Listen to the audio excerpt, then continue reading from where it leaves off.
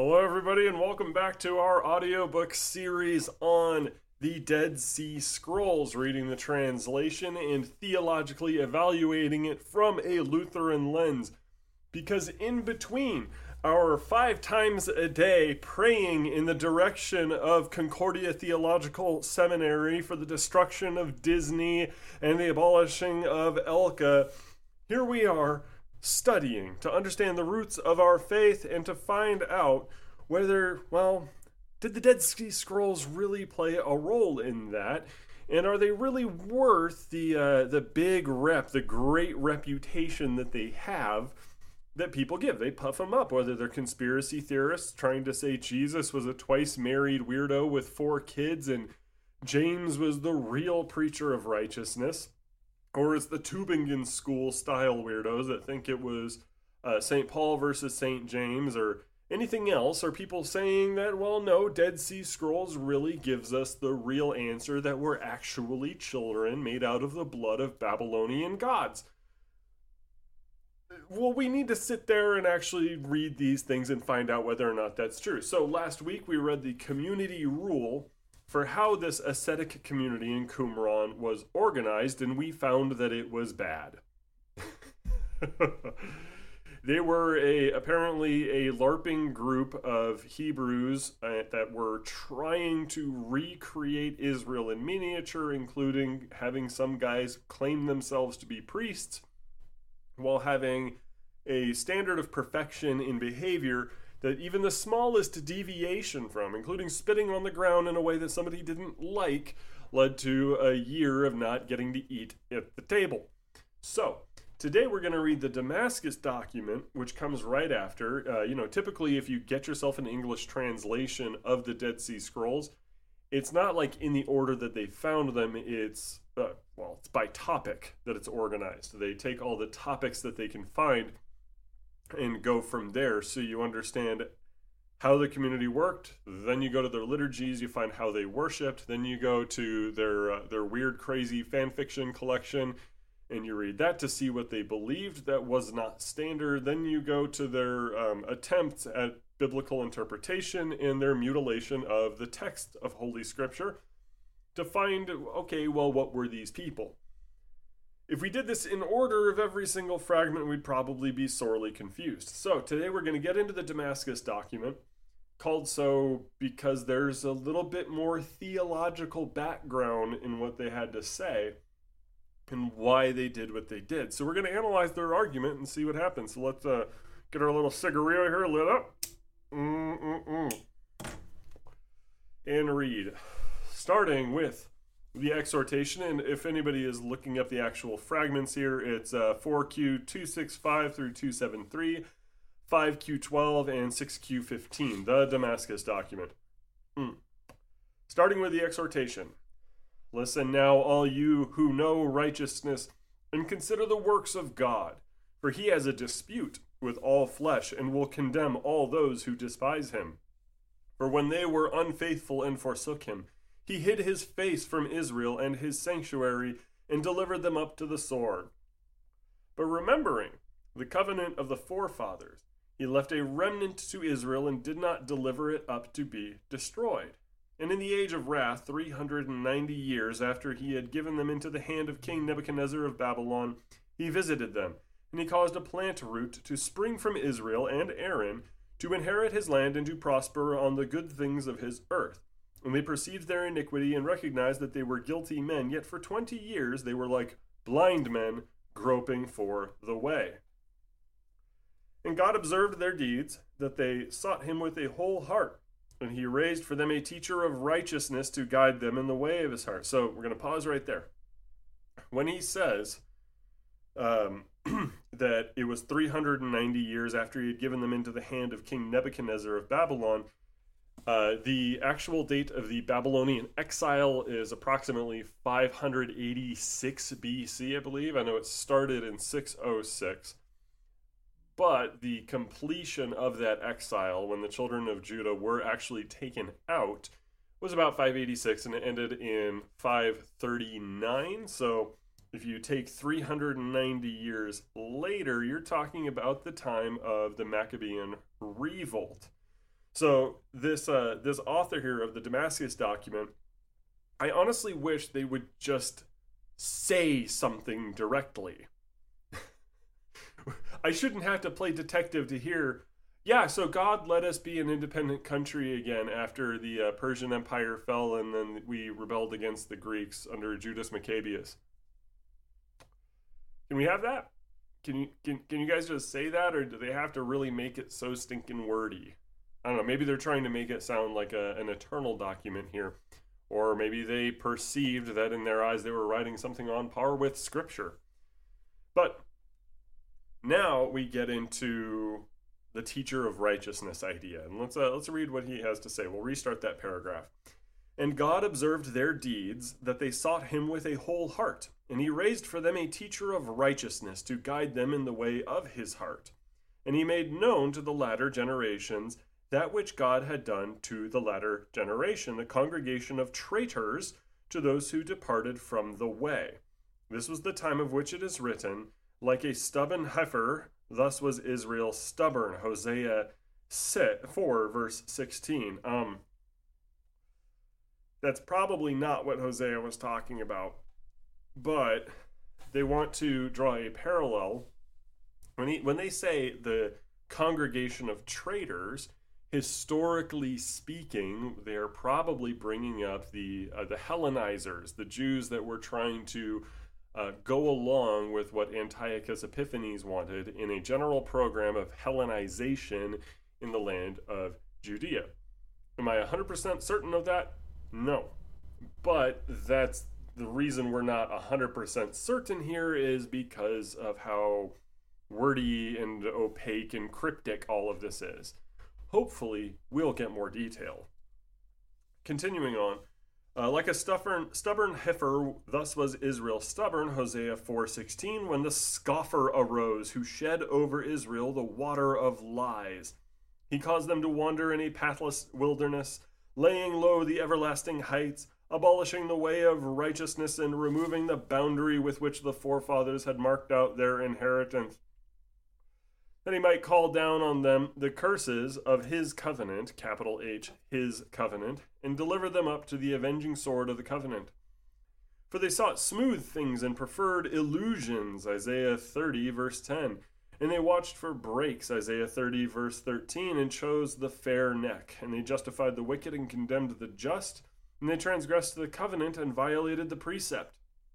They banded together against the life of the righteous, and loathed all who walked in perfection. They pursued them with the sword and exulted in the strife of the people. And the anger of God was kindled against their congregation, so that he ravaged all their multitude, and their deeds were defilement before him. Hear now, all you who enter the covenant, and I will unstop your ears concerning the ways of the wicked. So we can already tell a big difference here between the community rule and the Damascus document. The Damascus document is getting into some history here in so many words in order to explain the basis for what they are doing, why this community is together. And, well, it seems to me that they're trying to refer to the Hellenizers and the Hellenizer priests that Antiochus Epiphanes put over the temple in Jerusalem, which would, of course, because of the impurity of the worship, call on the Deuteronomic curses that everybody feared. But we continue on. There's, again, more of a foundational understanding in this document. God loves knowledge. Wisdom and understanding he has set before him, and prudence and knowledge serve him. Patience and much forgiveness are with him toward those who turn from transgression. But power, might, and great flaming wrath by the hand of all the angels of destruction towards those who depart from the way and abhor the precept. They shall have no remnant or survivor. Hold on. And sorry for that interruption there. If you hear clicking and stuff like that, I'm busy out and about, maybe having to answer the doorbell, switching loads in laundry, etc., etc. But continuing on, they shall have no remnant or survivor, for from the beginning God chose them not. He knew their deeds before ever they were created, and he hated their generations, and he hid his face from the land until they were consumed. For he knew the years of their coming and the length and exact duration of their times, for all ages to come and throughout eternity. He knew the happenings of their times throughout all the everlasting years. And in all of them he raised for himself men called by name, that a remnant might be left to the land, and that the face of the earth might be filled with their seed. And he made known his Holy Spirit to them by the hand of his anointed ones. And he proclaimed the truth to them, but those whom he hated he led astray. So some of that, what I called earlier, like hyper super duper Calvinism there, starting to peek through. And what you get at here is that they have this idea that God's omniscience leads God to knowing the deeds of these wicked men, thus take steps to punish and destroy them, or even lead them astray to speed up the process. Earlier, again, I do believe this is accusing God of being the author of evil, because the Qumran community here is going so far as to say that God had a hand in causing them to do evil, which is not biblical in the slightest, but these guys didn't have the New Testament. Maybe just a tiny bit of grace can be shown to them there. But, continuing on. Hear now, my sons, and I will uncover your eyes that you may see and understand the works of God, that you may choose that which pleases him and reject that which he hates, that you may walk perfectly in all his ways and not follow after thoughts of the guilty inclination and after eyes of lust. For through them great men have gone astray, and mighty heroes have stumbled from the former times till now. Because they walked in the stubbornness of their heart, the heavenly watchers fell. They were caught because they did not keep the commandments of God. And their sons also fell, who were tall as cedar trees, and whose bodies were like mountains. All flesh on dry land perished. They were as though they had never been, because they did their own will and did not keep the commandment of their Maker, so that his wrath was kindled against them. So we're getting into an idea here. When we hear the heavenly watchers and their sons that were tall as cedar trees, we are getting into Enochian theology here, taking the book of Enoch, considering it scripture, and using it to develop a theology around that. Something that the Bible, you never really hear the Bible talk about Enoch's narrative concerning watchers, but I believe that a copy of Enoch is in the Dead Sea Scrolls. We will get to it when we get to it, and we'll talk about that. But this does tell us that they believe in a kind of super-duper Calvinism, beyond what most Calvinists would be willing to say or admit, but they are also putting in and inserting Enoch's narrative into their theology. I'm just going to tell you right now, that's kind of a no-no there. But continuing on. Through it the children of Noah went astray together with their kin and were cut off. Abraham did not walk in it, and he was accounted a friend of God because he kept the commandments of God and did not choose his own will.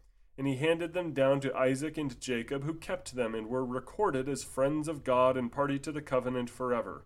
The children of Jacob strayed through them and were punished in accordance with their error.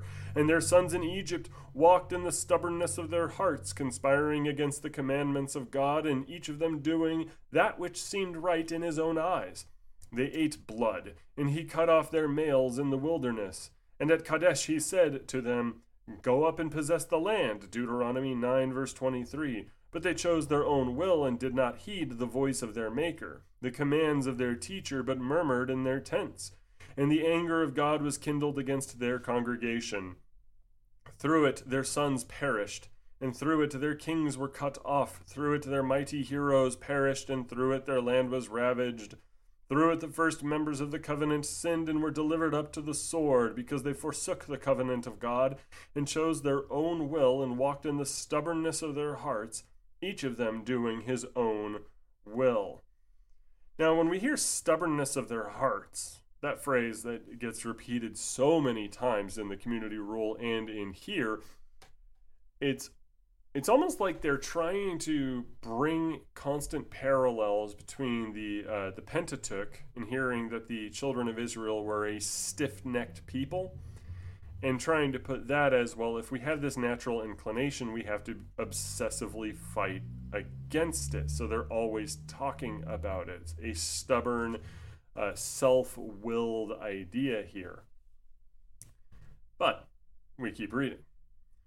But with the remnant which held fast to the commandments of God, he made his covenant with Israel forever, revealing to them the hidden things in which all Israel had gone astray. He unfolded before them his holy Sabbaths and his glorious feasts, the testimonies of his righteousness and the ways of his truth, and the desires of his will which a man must do in order to live. And they dug a well rich in water, and he who despises it shall not live. Yet they wallowed in the sin of man and in ways of uncleanness, and they said, This is our way. But God, in his wonderful mysteries, forgave them their sin and pardoned their wickedness. And he built them a sure house in Israel, whose like has never existed from former times till now. Those who hold fast to it are destined to live forever, and all the glory of Adam shall be theirs, as God ordained for them by the hand of the prophet Ezekiel, saying, The priests, the Levites, and the sons of Zadok, who kept the charge of my sanctuary when the children of Israel strayed from me, they shall offer me fat and blood. That is Isaiah 44, verse 15. Ezekiel 44, verse 15. Now, keep in mind, though, that this is Ezekiel's temple, which, because it includes sin offerings, cannot be a real thing. Ezekiel is not describing a temple that actually will exist, because such a temple would be an abomination before the Lord. Hebrews, the book of Hebrews, makes it plain there is no more sacrifice for sin, period. End of story. Jesus was the guilt offering, the atonement, forever. And all of the Levitical laws, all of the feast days, everything was pointing to Christ. Now, does the Qumran community have the luxury of understanding this? Were they living in New Testament times when they were writing things like the Damascus document? Well, even if they did for a while before their eventual extinction as a group, they didn't for the most of their history. For the most part, they didn't know this, so they were thinking of Ezekiel's temple as something that is 100% just a physical prophecy. But chances are that just means they weren't reading the text of Scripture closely enough. At some point, maybe I'll do an episode of the Very Lutheran Project with just talking about Ezekiel's temple here. But keep in mind, though, it's also interesting that their theology here regarding the law, it says in the line 14 here, He unfolded before them his holy Sabbaths and his glorious feasts, as though they were secrets that needed to be revealed, which tells us that the Qumran community sees God's law properly, kind of, as the eternal will of God for mankind, which means that every single one of the laws, according to them, were something that God wanted all men to be following. At least his covenant people. But here's the thing with that is I would say that the law, when it comes to capital L law, that's the Ten Commandments. That is God's will for mankind. That is the eternal ethic of the Christian. What the Qumran community sees as God revealing as though it were secret to be eternal laws for people, the feast days, the sacrifices, everything like that, really is the applicable to Israel. Martin Luther said, this is the civic law and the ceremonial law were just for Israel. They were the picture of a good government before God, and they were, especially in regarding the ceremonial law, they were kind of like announcement posters, coming soon posters for Jesus. All of those feast days, all of the sacrifices were supposed to be foreshadowing or types of our Lord Jesus Christ. Now, the Qumran community, obviously, again, they were before the advent of Christianity. But in the middle of this, we can't forget that there were good, observant believers before the advent of Christianity that probably would have disagreed with the Qumran community about the exact nature of this ceremonial and civic law. But in addition to that, there's another problem, is that these guys are not actually descendants from the priesthood. They talk up the priests and stuff, Are we going to see maybe a reason why they believe that there's a legitimate priesthood among them, in spite of them not being really a part of the whole Jerusalem temple sacrificial system? Let's find out.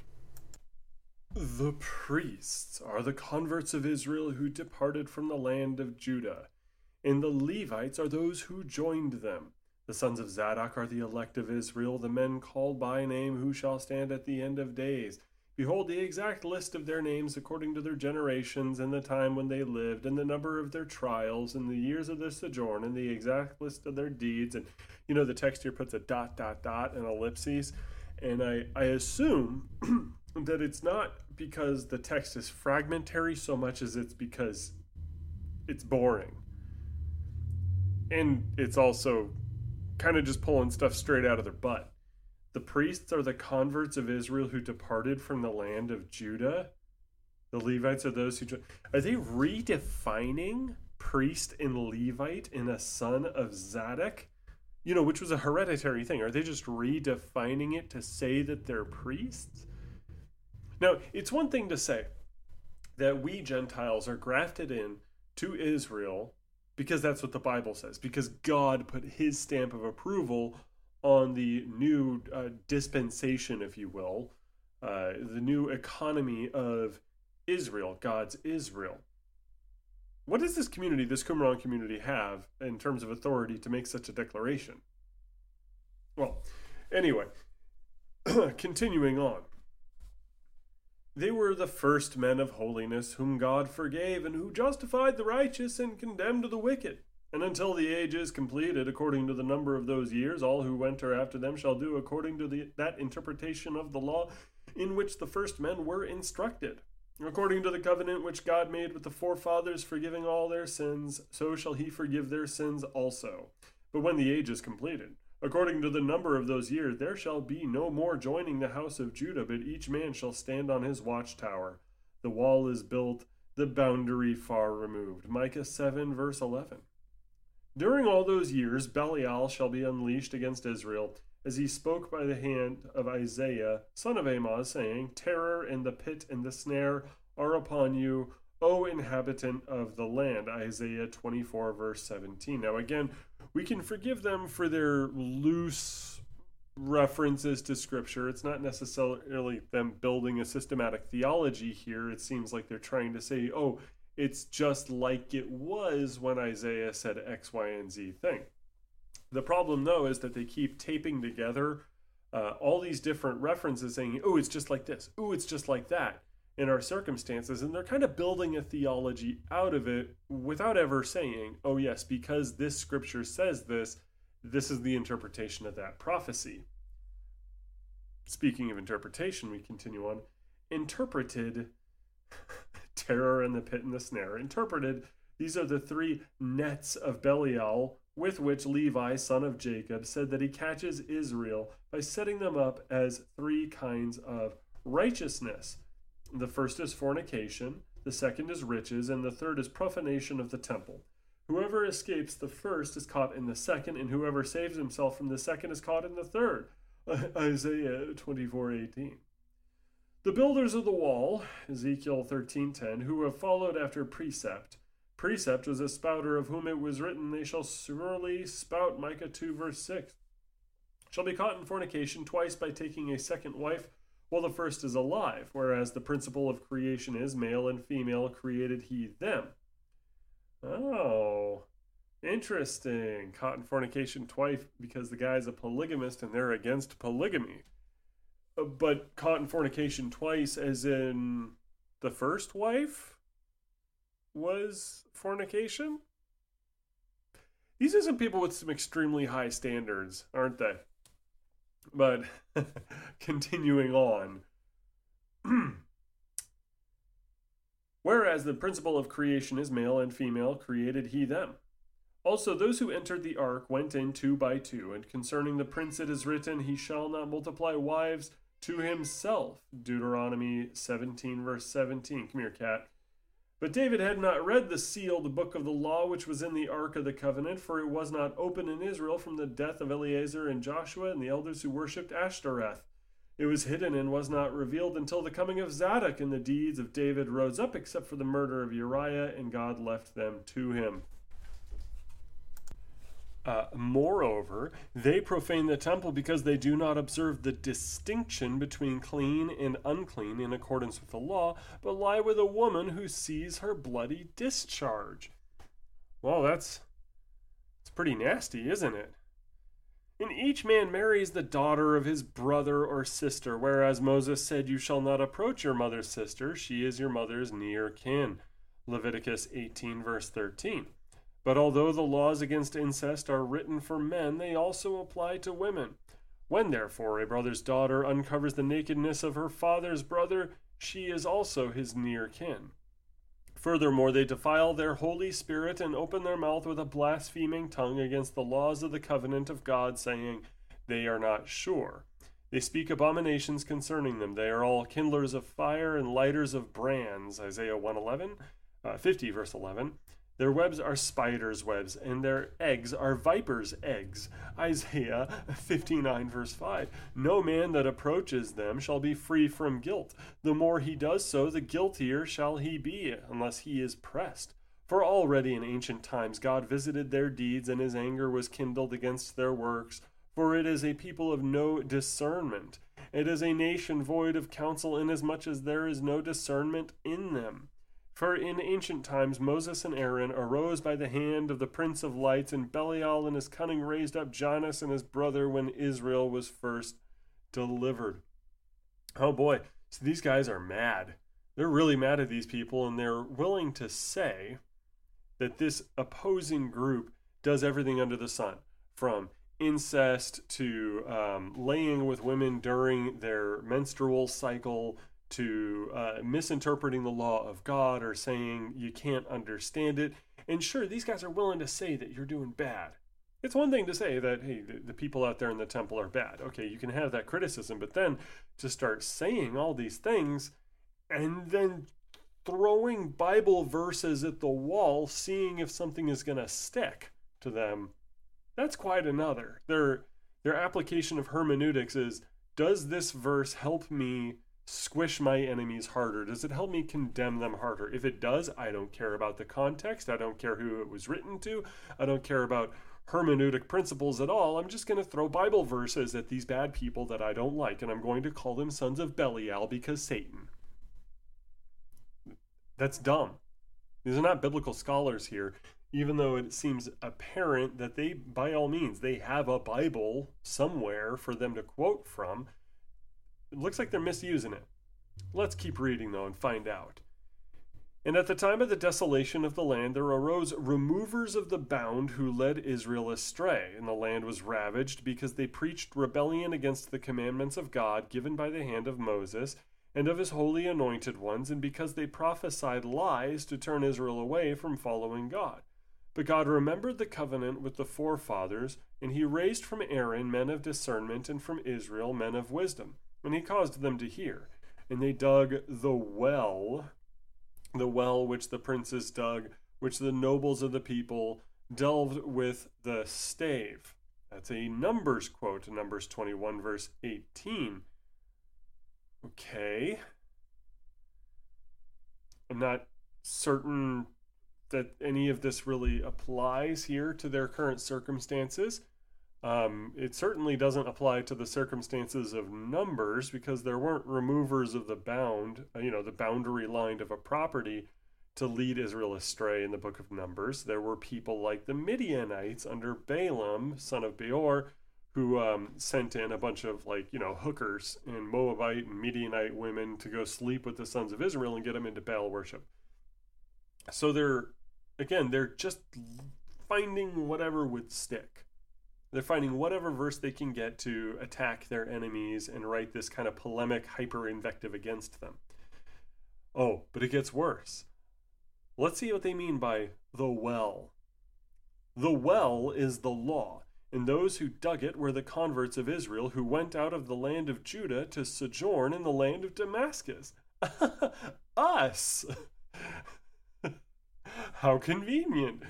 Moses was writing about the Damascus people out there and their slice of the Qumran community.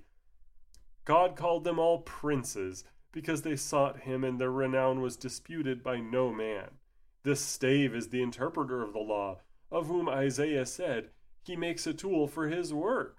Isaiah 54, verse 16. And the nobles of the people are those who come to dig the well with the staves with which the stave ordained that they should walk in all the age of wickedness. And without them they shall find nothing, until he comes who shall teach righteousness at the end of days. None of those brought into the covenant shall enter the temple to light his altar in vain. They shall bar the door. Forasmuch as God said, who among you will bar its door? And you shall not light my altar in vain. Malachi 1 verse 10. Okay. They shall take care to act according to the exact interpretation of the law during the age of wickedness. They shall separate from the sons of the pit, and shall keep away from the unclean riches of wickedness acquired by vow or anathema, or from the temple treasure. They shall not rob the poor of his people, to make widows their prey, and of the fatherless their victim. They shall distinguish between clean and unclean, and shall proclaim the difference between holy and profane. They shall keep the Sabbath day according to its exact interpretation, and the feasts and the day of fasting according to the finding of the members of the new covenant in the land of Damascus. They shall set aside the holy things according to the exact teaching concerning them. They shall love each man his brother as himself. They shall succor the poor, the needy, and the stranger. A man shall seek his brother's well-being, and shall not sin against his near kin. They shall keep from fornication according to the statute. They shall rebuke each man his brother according to the commandment, and shall bear no rancor from one day to the next. They shall keep apart from every uncleanness according to the statutes relating to each one, and no man shall defile his Holy Spirit, since God has set them apart. For all who walk in these precepts in perfect holiness, according to all the teaching of God, the covenant of God shall be an assurance that they shall live for thousands of generations. Funny here, guys, that they are trusting in the law to live for thousands of generations. And they honestly believed that if they were just there, sitting in the Qumran community, obeying the law hard enough, they would all get eternal life. So I have a question for you. How many members of the Qumran community that helped write these Dead Sea Scrolls, and how many of the guys over there writing the Damascus document, how many of them are alive today? Oh, none of them? Okay, good. Glad we settled that, because you don't live forever by the law. In theory, somebody could, but we don't, because we are sinners. So, point one, Christianity, cultists, 0 points. Let's continue. Manuscript B, by the way, says, as it is written, keeping the covenant and grace with those who love me and keep my commandments to 1,000 generations. So maybe there's an alternate manuscript where they realized that that was an oopsie. Maybe somebody died and they went, uh-oh. And if they live in camps according to the rule of the land, MSB says, as it was from ancient times, marrying according to the custom of the law and begetting children, they shall walk according to the law and according to the statute concerning binding vows, according to the rule of the law, which says, between a man and his wife, and between a father and his son, Numbers 30:17.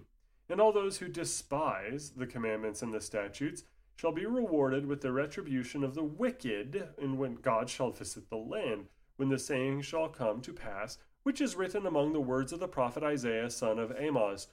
He will bring upon you and upon your people and upon your father's house days such as have not come since the day that Ephraim departed from Judah. Isaiah 7 verse 17. When the two houses of Israel were divided, Ephraim departed from Judah, and all the apostates were given up to the sword. But those who held fast escaped to the land of the north, as God said, I will exile the tabernacle of your king and the bases of your statutes from my tent to Damascus. Now, that's from Amos 5. And at this time, it's time for some Bible reading ASMR here. We're going to look at the actual context of what Amos is writing, because if they are correct, then maybe they have a point, and maybe Amos really was predicting the existence of this Damascus community here.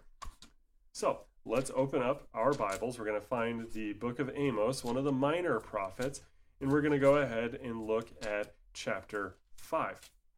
Now, he's saying it's chapter 5, verses 26 and 27. And let's take a look here. Did you bring to me sacrifices and offerings during the 40 years in the wilderness, O house of Israel? You shall take up Succoth your king, and Kiyun your star god, your images that you made for yourselves, and I will send you into exile beyond Damascus, says the Lord, whose name is the God of hosts. Oh no. It looks like they have some really goofy reading. Well, let's see, maybe it's a different translation that they're reading off.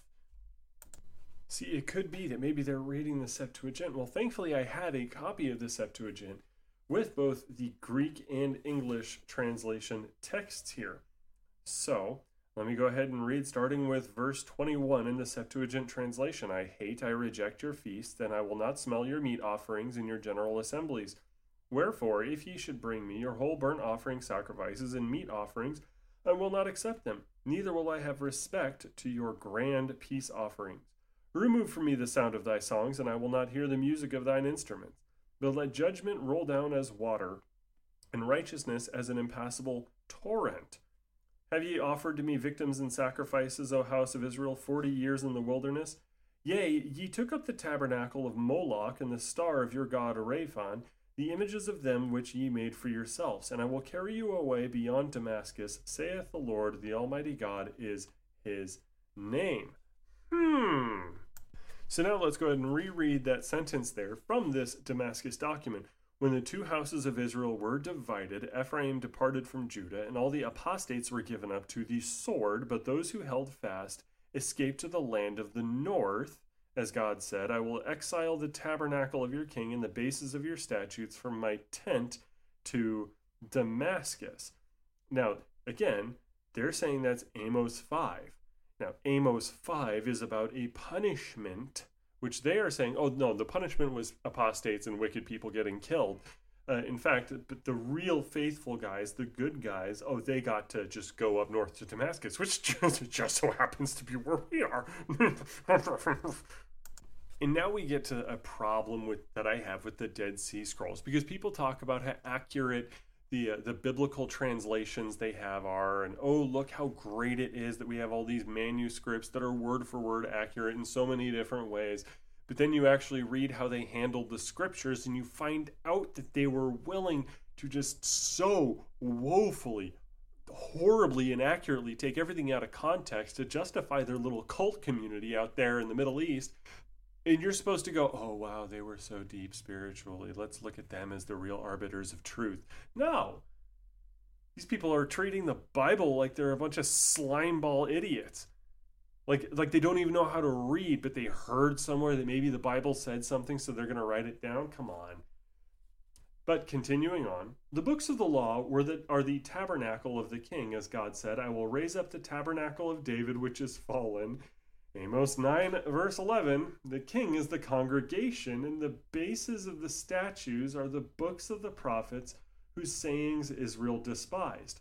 The star is the interpreter of the law, who shall come to Damascus, as it is written, a star shall come forth out of Jacob, and a scepter shall rise out of Israel. From Numbers 24, verse 17.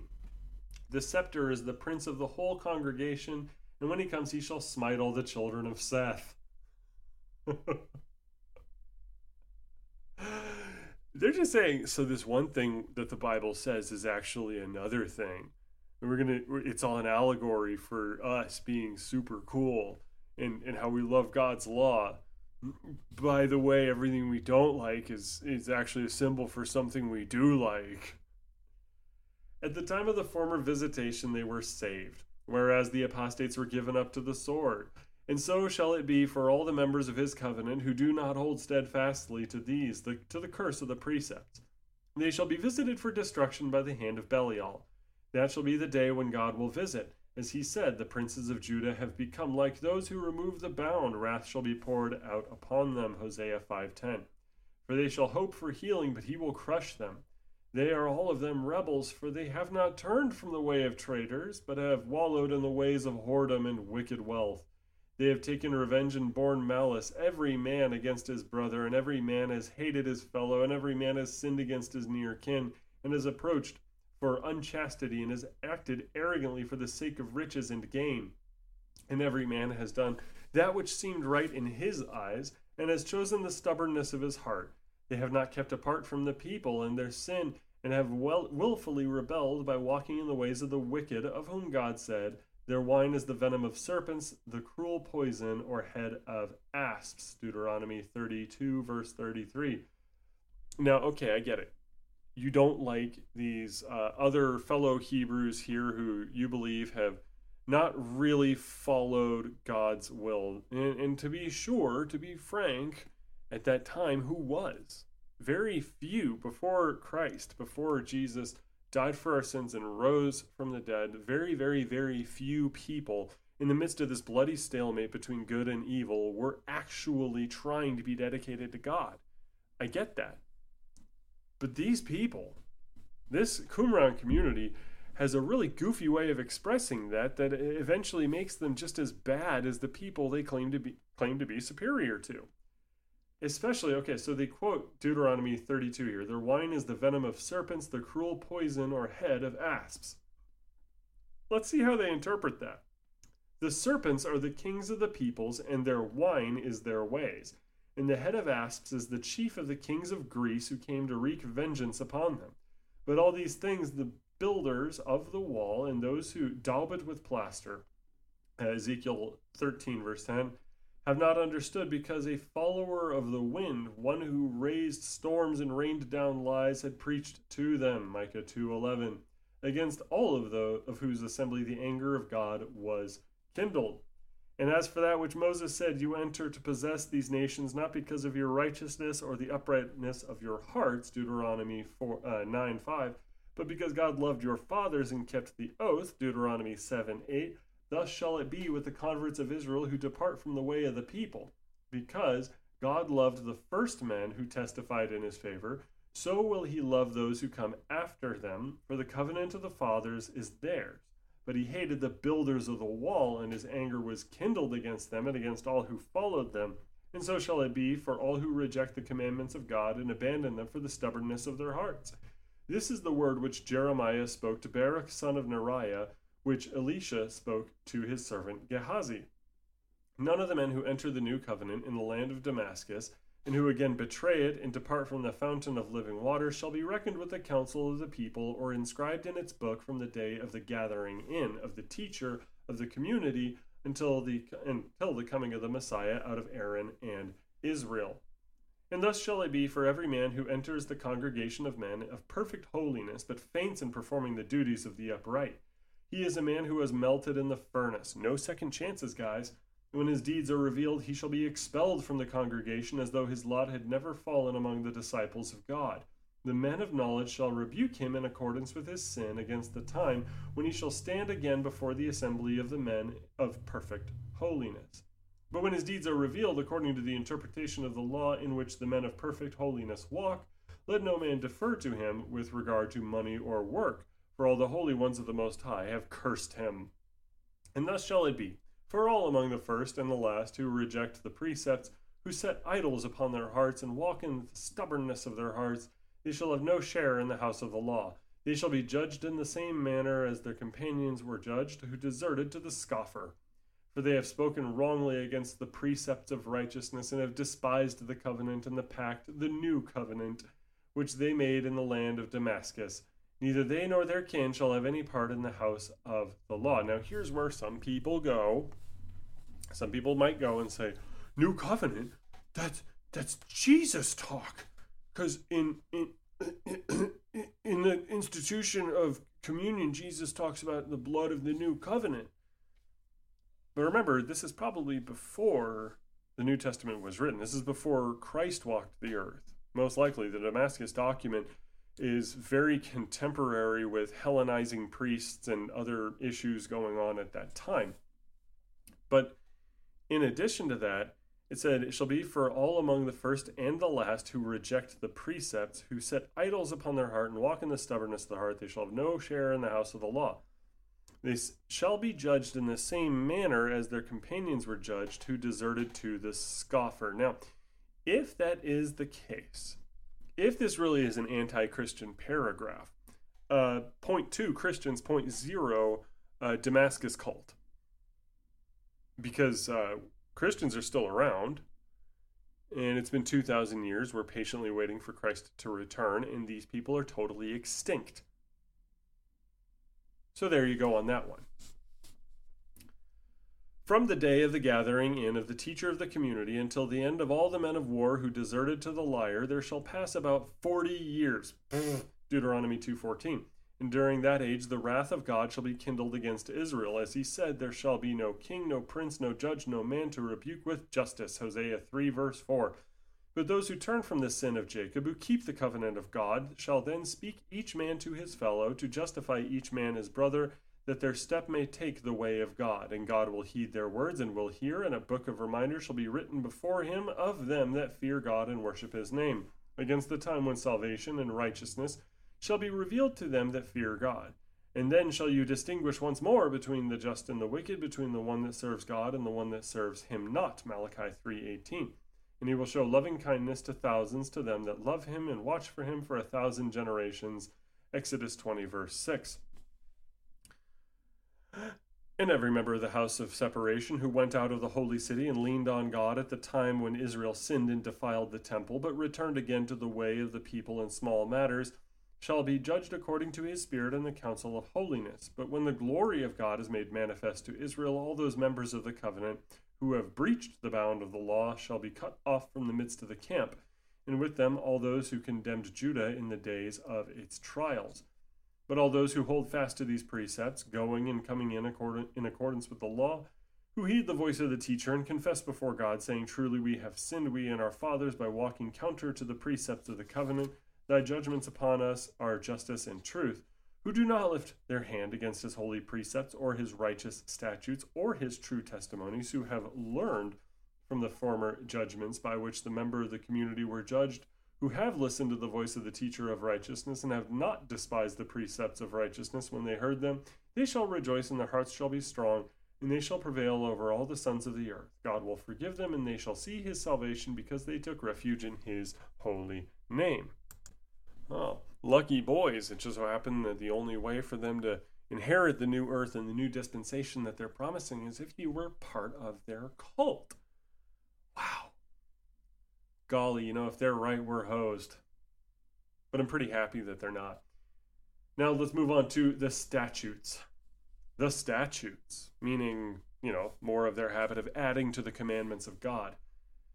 He shall not swear by the name, nor by Aleph and Lamed, Elohim, nor by Aleph and Daleth, Adonai, but a binding oath by the curses of the covenant. He shall not mention the law of Moses, for were he to swear and then break his oath, he would profane the name.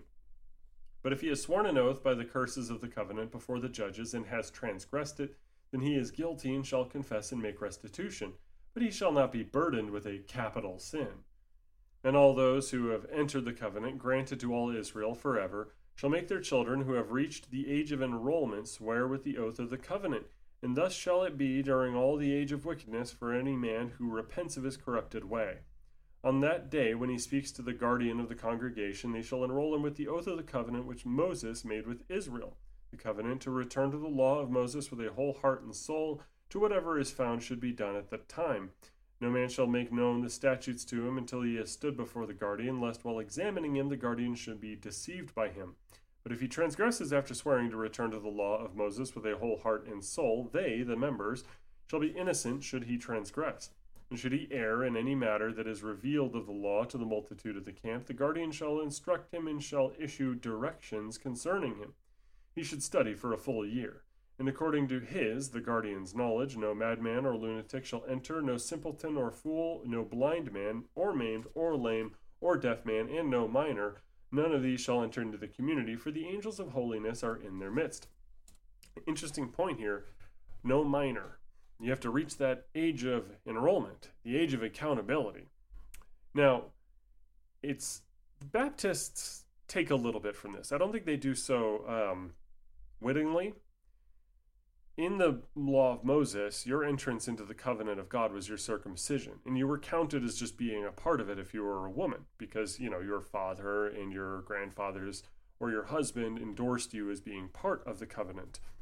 So, with that, though, Baptists think that's a little bit too much like infant baptism, because St. Paul says in Colossians that, as a matter of fact, no, baptism is the new circumcision. So they want to instead say, well, listen, children are God's people kind of automatically until they reach this age of accountability in which they can be damned or saved based on their faith or lack thereof. Meaning, well, golly, we really don't want to say it's baptism because that's a little too Catholic. It's just a little too Catholic for our tastes. So, age of accountability, and nobody can agree on what it is. As for me, I'm just going to go with, well, the Bible says baptism, so let's just do baptism. But continuing on. For God made a covenant with you and all Israel, therefore a man shall bind himself by oath to return to the law of Moses, for in it all things are strictly defined. Oh, one moment, please. Sorry about that. Sometimes a train just rolls by the town and you got to pause the recording real quick. But the interesting thing is, so modern day Baptists don't want to be too Catholic, so they reject baptismal regeneration. These guys out here in Damascus, writing the Damascus document, really want everything to be by a solemn oath. And if it's by circumcision, making you a part of God's people, well, that kind of nullifies the show of hyper-faithfulness that they want. The same way Baptists today want a public declaration of faith. In a sense, while the Qumran community is very much a hyper-Papist / hyper-Orthodox / hyper-Calvinist movement, there's also this kind of hyper-Baptist idea that, oh, if you really want to be in the covenant, you need to make a public display of faith, as the Baptists have determined that's the meaning of baptism. In all honesty, guys, just be baptized. Just rejoice in your baptism, okay?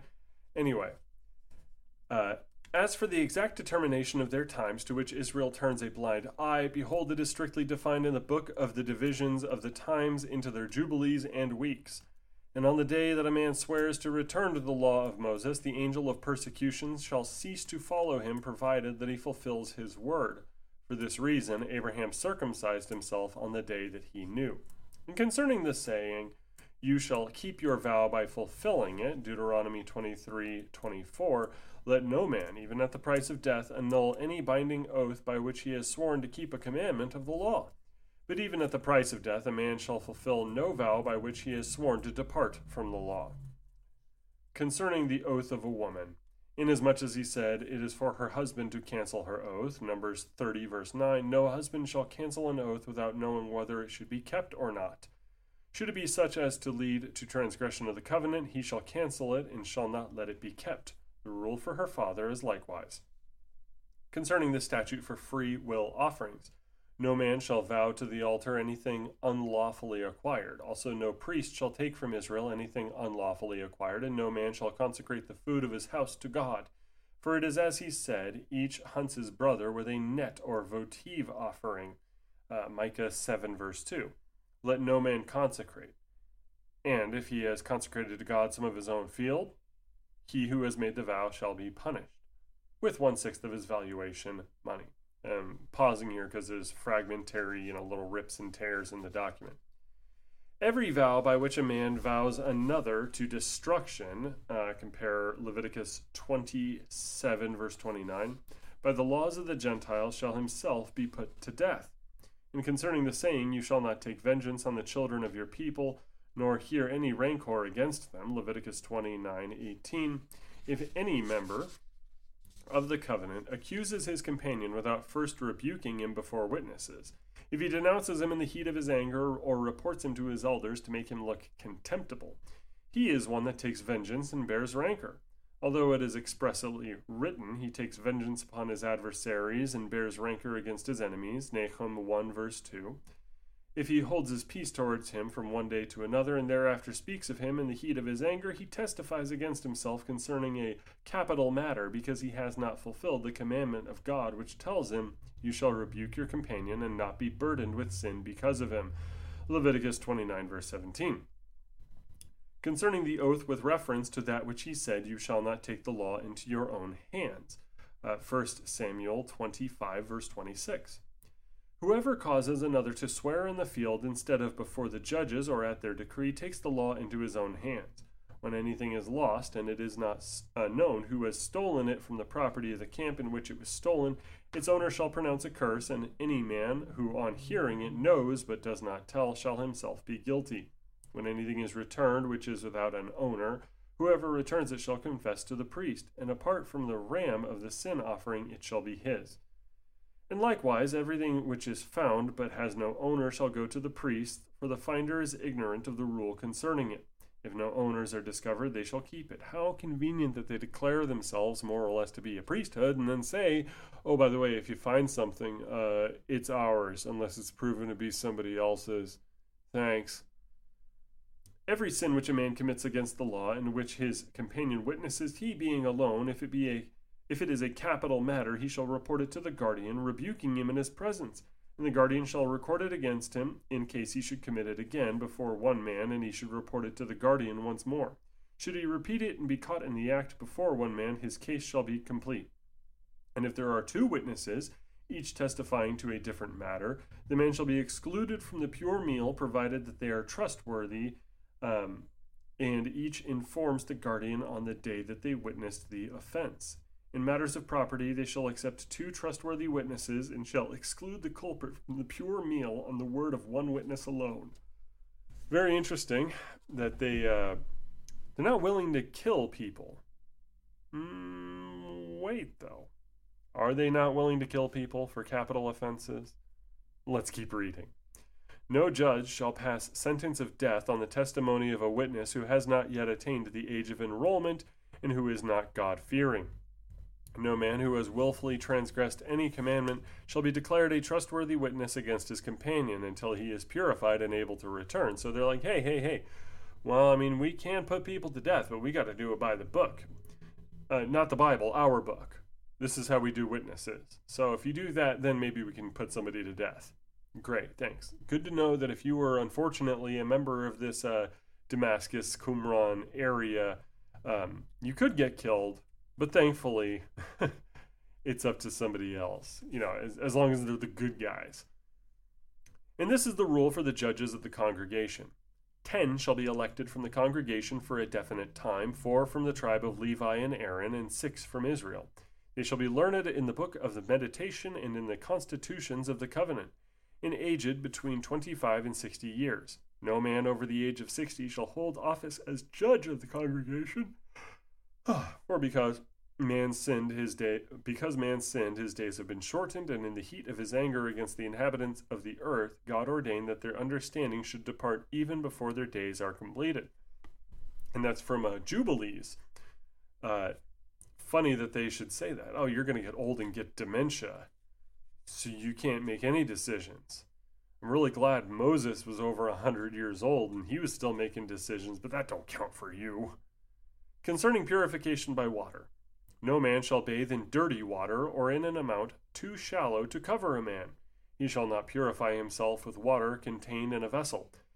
And as for the water, if every rock pool too shallow to cover a man, if an unclean man touches it, he renders its water as unclean as water contained in a vessel. Concerning the Sabbath, to observe it according to its law. No man shall work on the 6th day from the moment when the sun's orb is distant by its own fullness from the gate wherein it sinks, for this is what he said, observe the Sabbath day to keep it holy, Deuteronomy 5 verse 12. No man shall speak any vain or idle word on the Sabbath day. He shall make no loan to his companion, he shall make no decision in matters of money and grain, he shall say nothing about work or labor to be done on the morrow. See, pal, you don't even talk about work. You don't even say stuff that might approach work, because if you say something vain or idle, maybe that's kind of like a contrast between work and not work, so you can't do that there, guy. You just sit there for a whole 24 hours there, bud. No man shall walk in the field to do business on the Sabbath. He shall not walk more than 1,000 cubits beyond his town. No man shall eat on the Sabbath day except that which is already prepared. He shall eat nothing lying in the fields. He shall not drink except in the camp. If he is on a journey and goes down to bathe, he shall drink where he stands, but he shall not draw water into a vessel. He shall send out no stranger on his business on the Sabbath day, so no Gentile fire lighters to keep him warm. No man shall wear soiled garments or garments brought to the store unless they have been washed with water or rubbed with incense. No man shall willingly mingle with others on the Sabbath. No man shall walk more than 2,000 cubits after a beast to pasture it outside his town. He shall not raise his hand to strike it with his fist. If it is stubborn, he shall not take it out of his house. No man shall take anything out of the house or bring anything in, and if he is in a booth, let him neither take anything out nor bring anything in. He shall not open a sealed vessel on the Sabbath. That's a little bit too much work to open that pickle jar. No man shall carry perfumes on himself whilst going and coming on the Sabbath. He shall lift neither stone nor dust in his dwelling. No man minding a child shall carry it whilst going and coming on the Sabbath. Don't carry that baby, make that baby walk. We're all about not working on the Sabbath unless you're a baby. You better walk or crawl, baby. This is stupid. You just say that this is really, really dumb.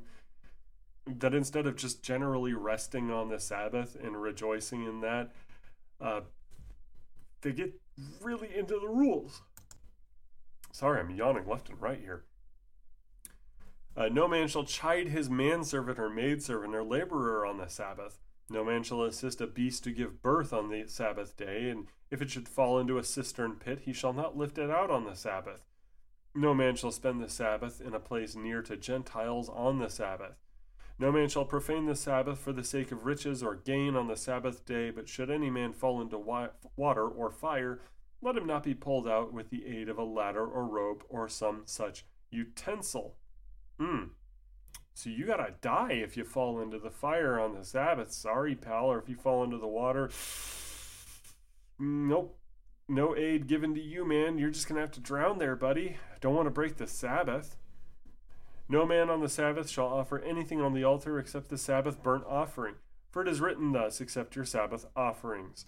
Leviticus 23, verse 38. No man shall send to the altar any burnt offering or cereal offering or incense or wood by the hand of one smitten with any uncleanness, permitting him thus to defile the altar.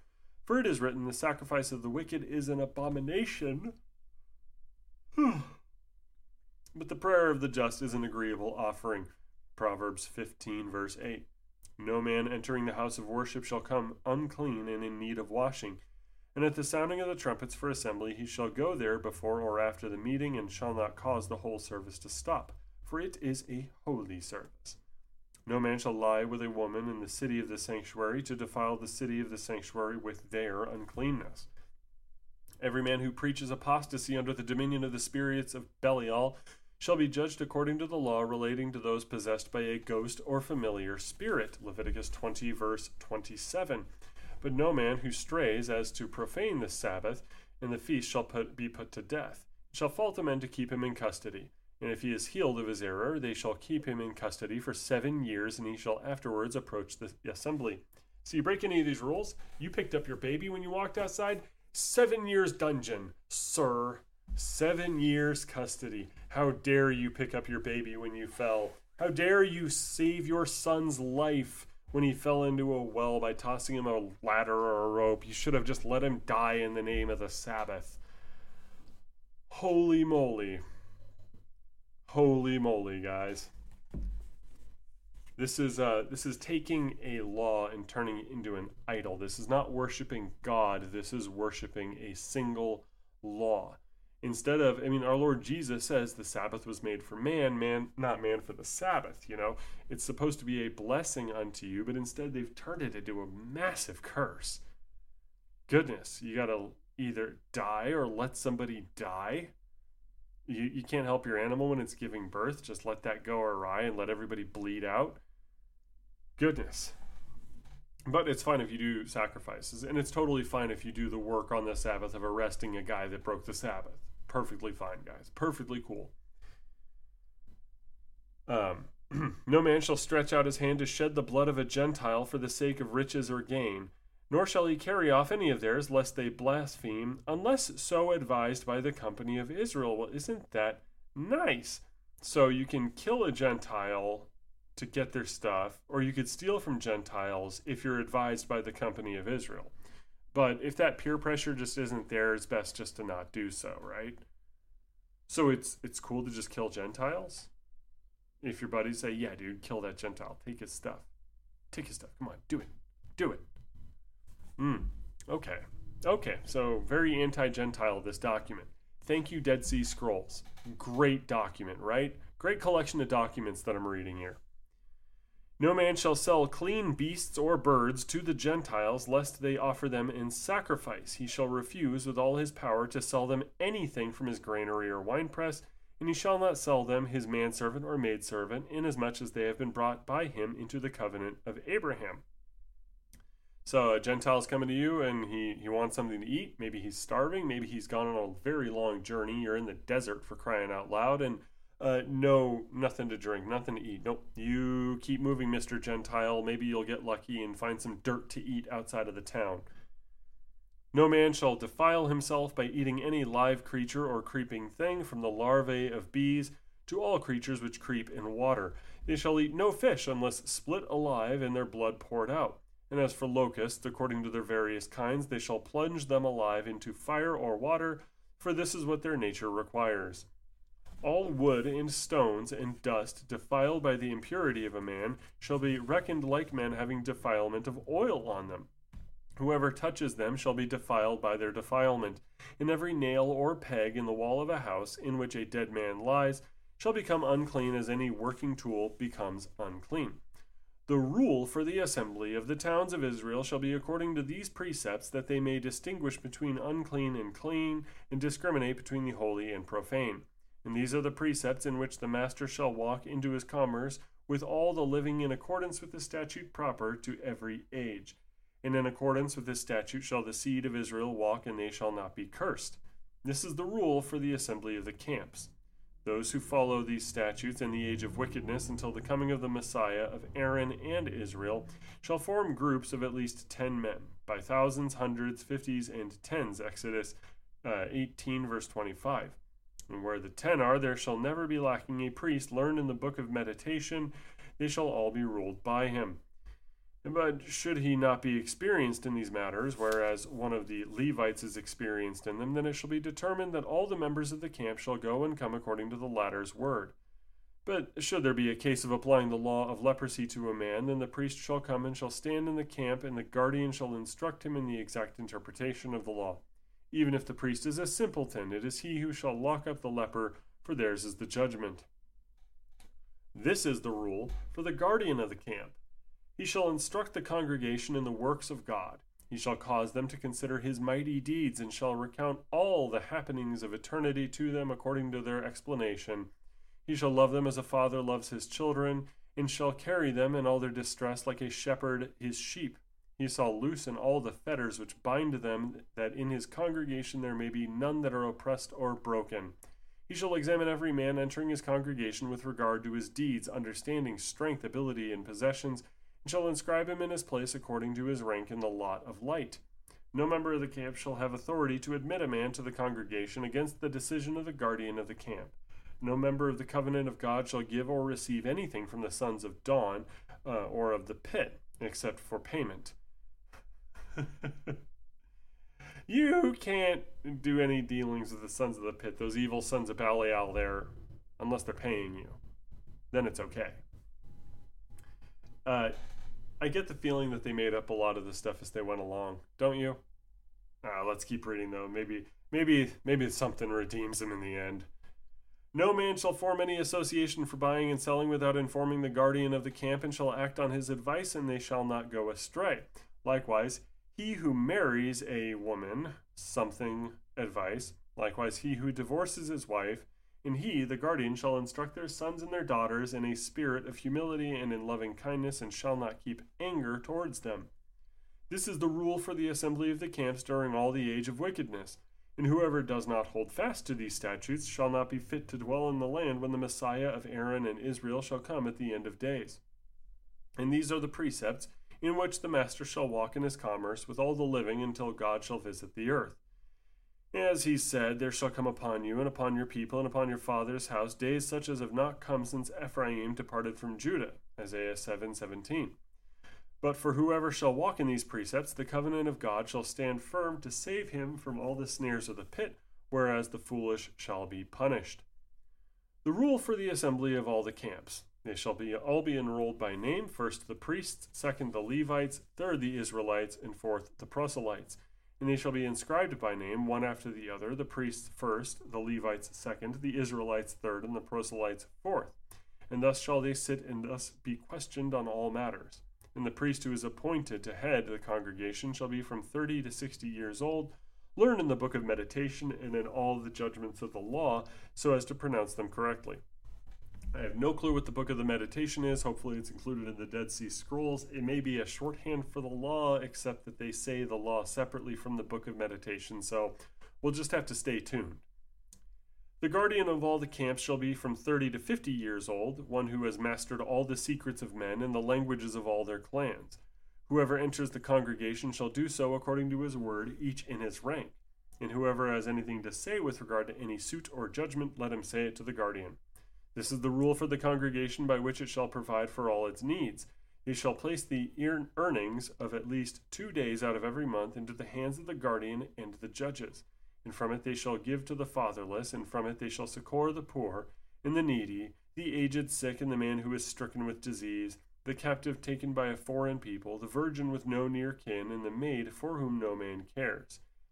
And this is the exact statement of the assembly. This is the exact statement of the statutes in which they shall walk until the coming of the Messiah of Aaron and Israel, who will pardon their iniquity. Whoever deliberately lies in a matter of property, something, and shall do penance for 6 days. Whoever slanders his companion or bears rancor unjustly shall do penance for 1 year. Goodness. All right, now we can do a little bit of cleanup now, because that's the end of the biggest copy of the Damascus document. But there is some manuscripts from Cave 4 here in the Dead Sea Scrolls that maybe add a little bit. But before we continue, keep in mind, this is the Dead Sea Scrolls. It's a group of people who got together, mutilated the scripture, declared themselves Israel and the new priesthood, even though they had zero hereditary right to do so. And also just started saying, all right, Sabbath, Sabbath, Sabbath. You got to let people die on the Sabbath. And by the way, we can put you in jail for 7 years or kill you or do all this stuff. But if, you got to be really nice. You can't kill a Gentile or steal from him unless, your buddies come up and advise you, because the advice of Israel can nullify the 10 Commandments. Sheesh. That's the frustrating thing about this, is that there's so many commentators, both Christian and non-Christian, that think that this weirdo group had some sort of inside track, some sort of amazing insight into stuff, and really you just get a weirdo cult in the desert that mangled the Bible and was totally willing to kill Gentiles. Well, okay, it's going to be fun to get to the more fantastical elements here. Especially as the next document coming up next week is like the Messiah's rule or something like that makes it sound like, okay, maybe we're getting some fresh ideas here on whatever it was that they were about to say. But until then, let's finish up and read these little scraps here that are found in 4Q2668. That's the fourth cave in Qumran, Damascus. So there's some vague prologues here that are no different from the original Damascus document. And then we get to this fragment, which says, "For the master to instruct the sons of light to keep away from the way of wickedness until the completion of the appointed time for the visitation of the spirit of injustice. God will destroy all her deeds, bringing destruction on the removers of boundaries, and he will inflict destruction on the assembly of wickedness. And now listen to me, and I will let you know the awesome designs of God and his marvelous mighty deeds. I will recount to you all that is concealed from man all the days of his life." Next fragment. "Flesh and creature, until it comes to them, for they shall not be either early or late from their appointed times. He decreed an age of wrath for the people who did not know him, and he established appointed times of goodwill for those who search his commandments and walk in the perfection of way. And he revealed hidden things to their eyes and opened their ears so that they might hear deep secrets and understand all future things before they befall him. Listen now, all you who know righteousness. Sweet, flippin' psychic desert people. They get that future vision. Initiation rules. This fragment says that they may bring near each according to his spirit and deeds, ... They shall depart by the decision of the guardian, ... And these are the precepts in which all the converts of Israel shall walk, ... The sons of Zadok, the priests. Behold, they are the converts of Israel, the interpretation of the last law.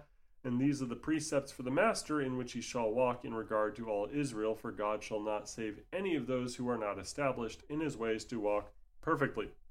So again, more of that weird cope that we're not exactly really descended from Levi, but we are priests and Levites because we're not part of that evil, ugly Hellenizer movement, and we're not part of those weirdo Pharisees, and we're not those Sadducees out there. No, we're our own thing, which is why we have new Levites that are better.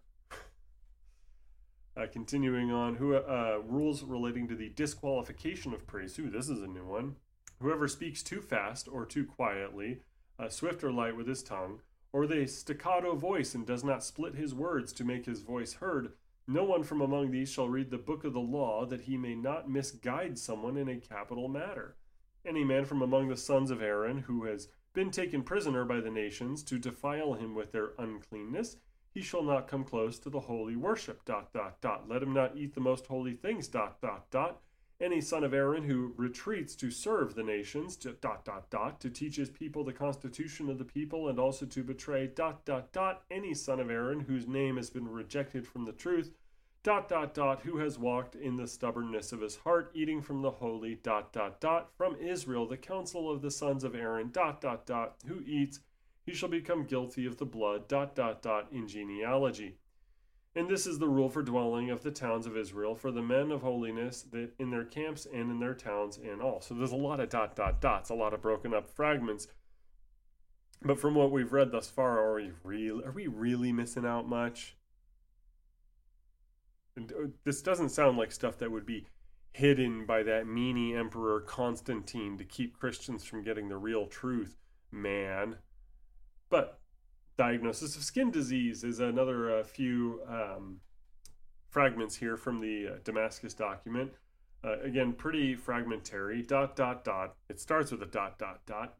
A discoloration or a scab or a bright spot, ellipses, and the scab resulting from a blow by wood or stone or whatever blow, when the spirit enters and seizes the artery and the blood recedes up and down and the artery ... After the blood ...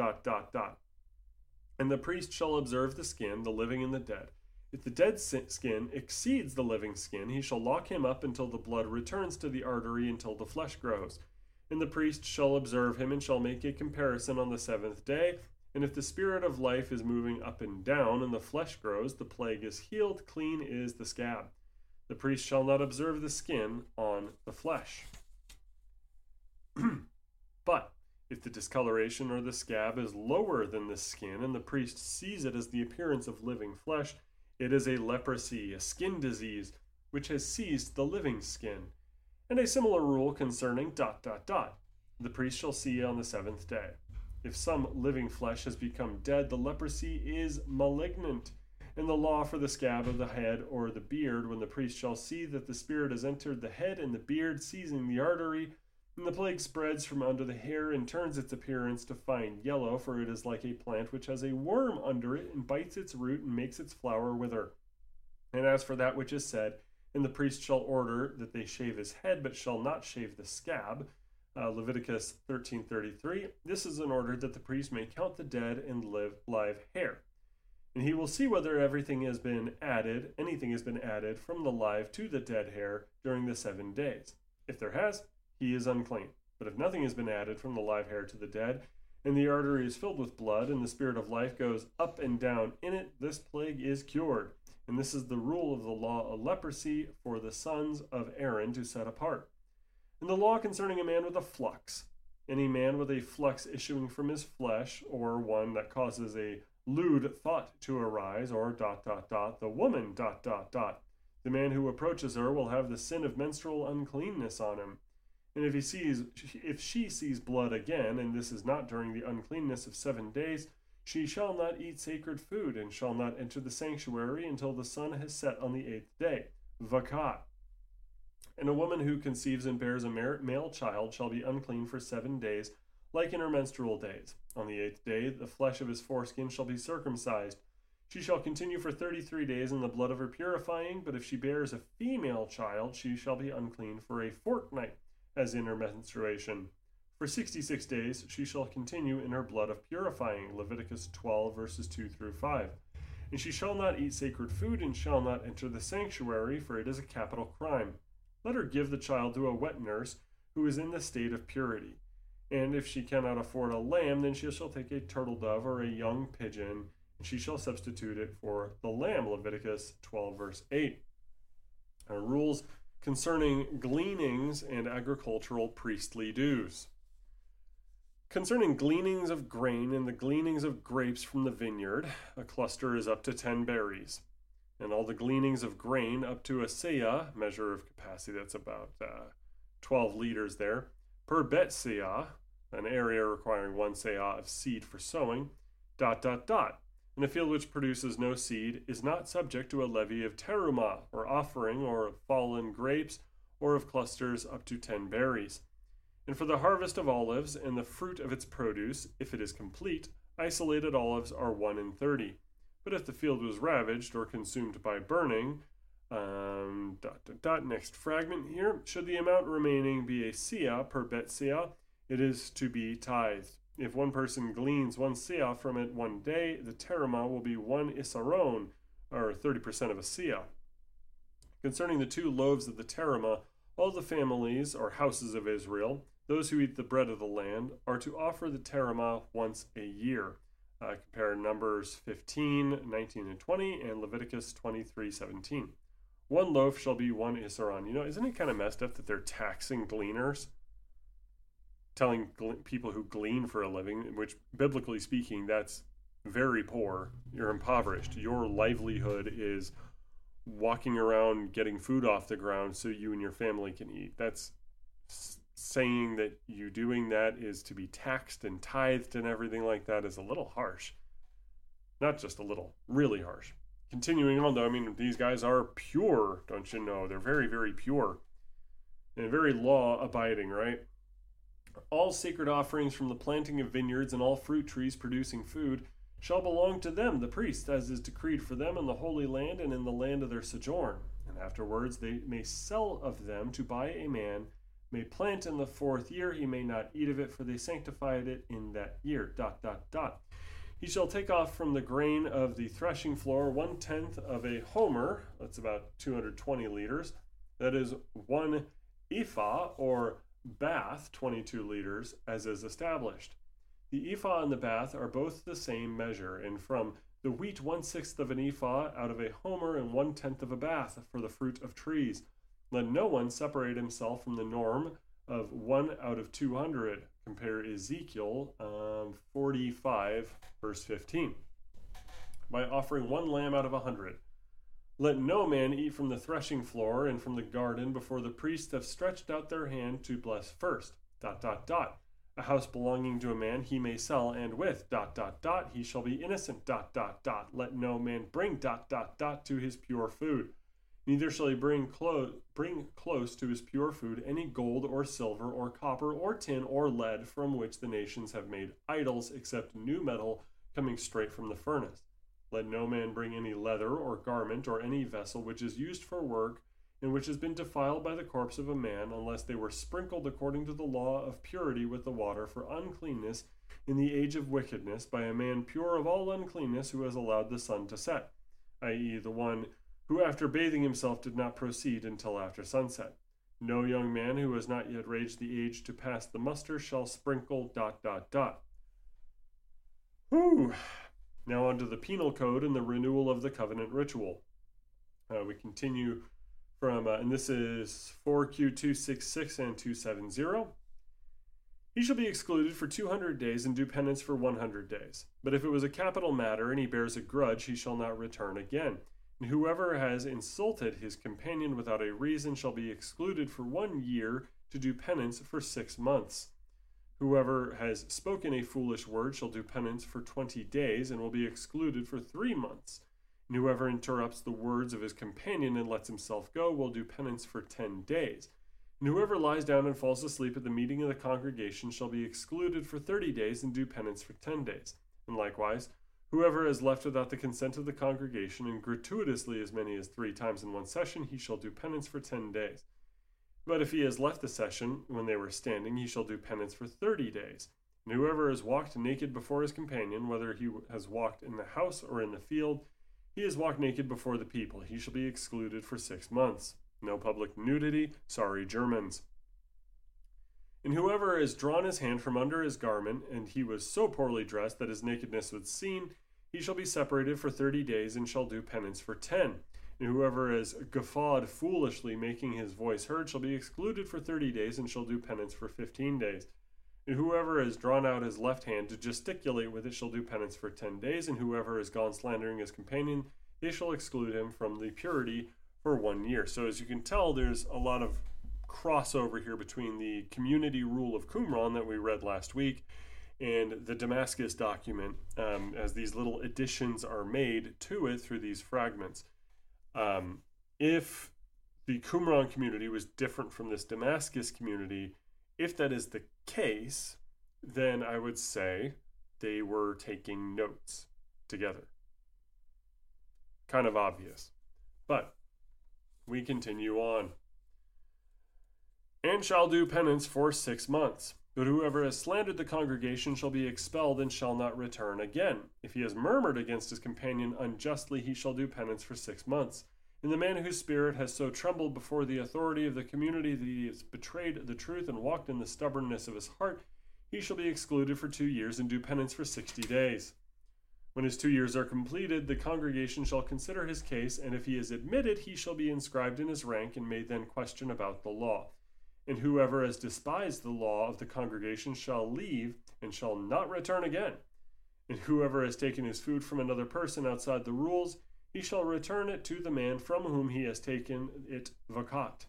And whoever has approached his wife not according to the rules, thus fornicating, he shall leave and will not return again. Approaching your wife not according to the rules, fornicating, I don't think God has that kind of rule in the law. I'm of the opinion that there is no law with regards to how you do the dirty with your wife here. That's an institution, marriage, that is separate from the church, connected, but the church really shouldn't tell you what you and your wife are doing in the bedroom there. The marriage bed itself is holy, according to Hebrews 13, but, hyper law guy's gonna hyper law. Claiming that it doesn't count as married sex if you do it wrong is some excruciating purity spiraling, even for the Pharisees. But we continue on. If he has murmured against the fathers, he shall leave and shall not return again. But if he has murmured against the mothers, he shall do penance for 10 days. For the mothers have no ruchma, a distinction within the congregation, vakat. And these are the rules in which they shall walk all those who have been corrected. Whoever comes to report someone to the priest overseeing, we move on to the next fragment, the congregation, he shall willingly accept his judgment, as he is ordered by the hand of Moses regarding the soul that sins by inadvertence, that he shall bring his sin offering and his guilt offering. And concerning Israel it is written, I will go to the ends of heaven and will not smell the smell of your sweet odor. Leviticus 26 verse 31.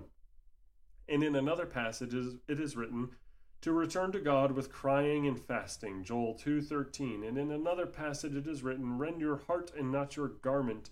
And it is written to return to God with fasting and weeping, Joel 2:12.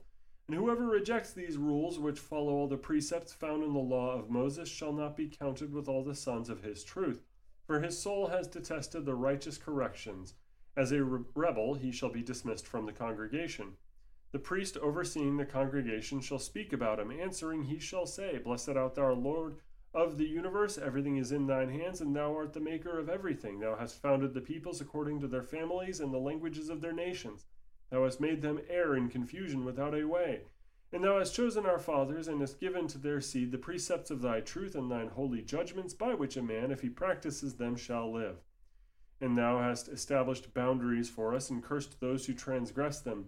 And we are the people of thy redemption, and the flock of thy pasture. Thou hast cursed those who transgress it, the boundary. But we maintain it.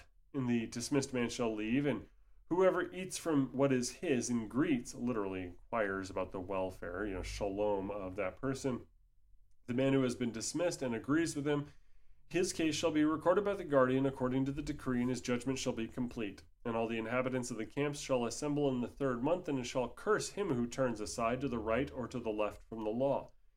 In this, the foregoing, is the interpretation of the laws which they shall observe in all the age of visitation, which will be visited on them during all the age of wrath, and in their marches for all those who dwell in their camps and all their towns.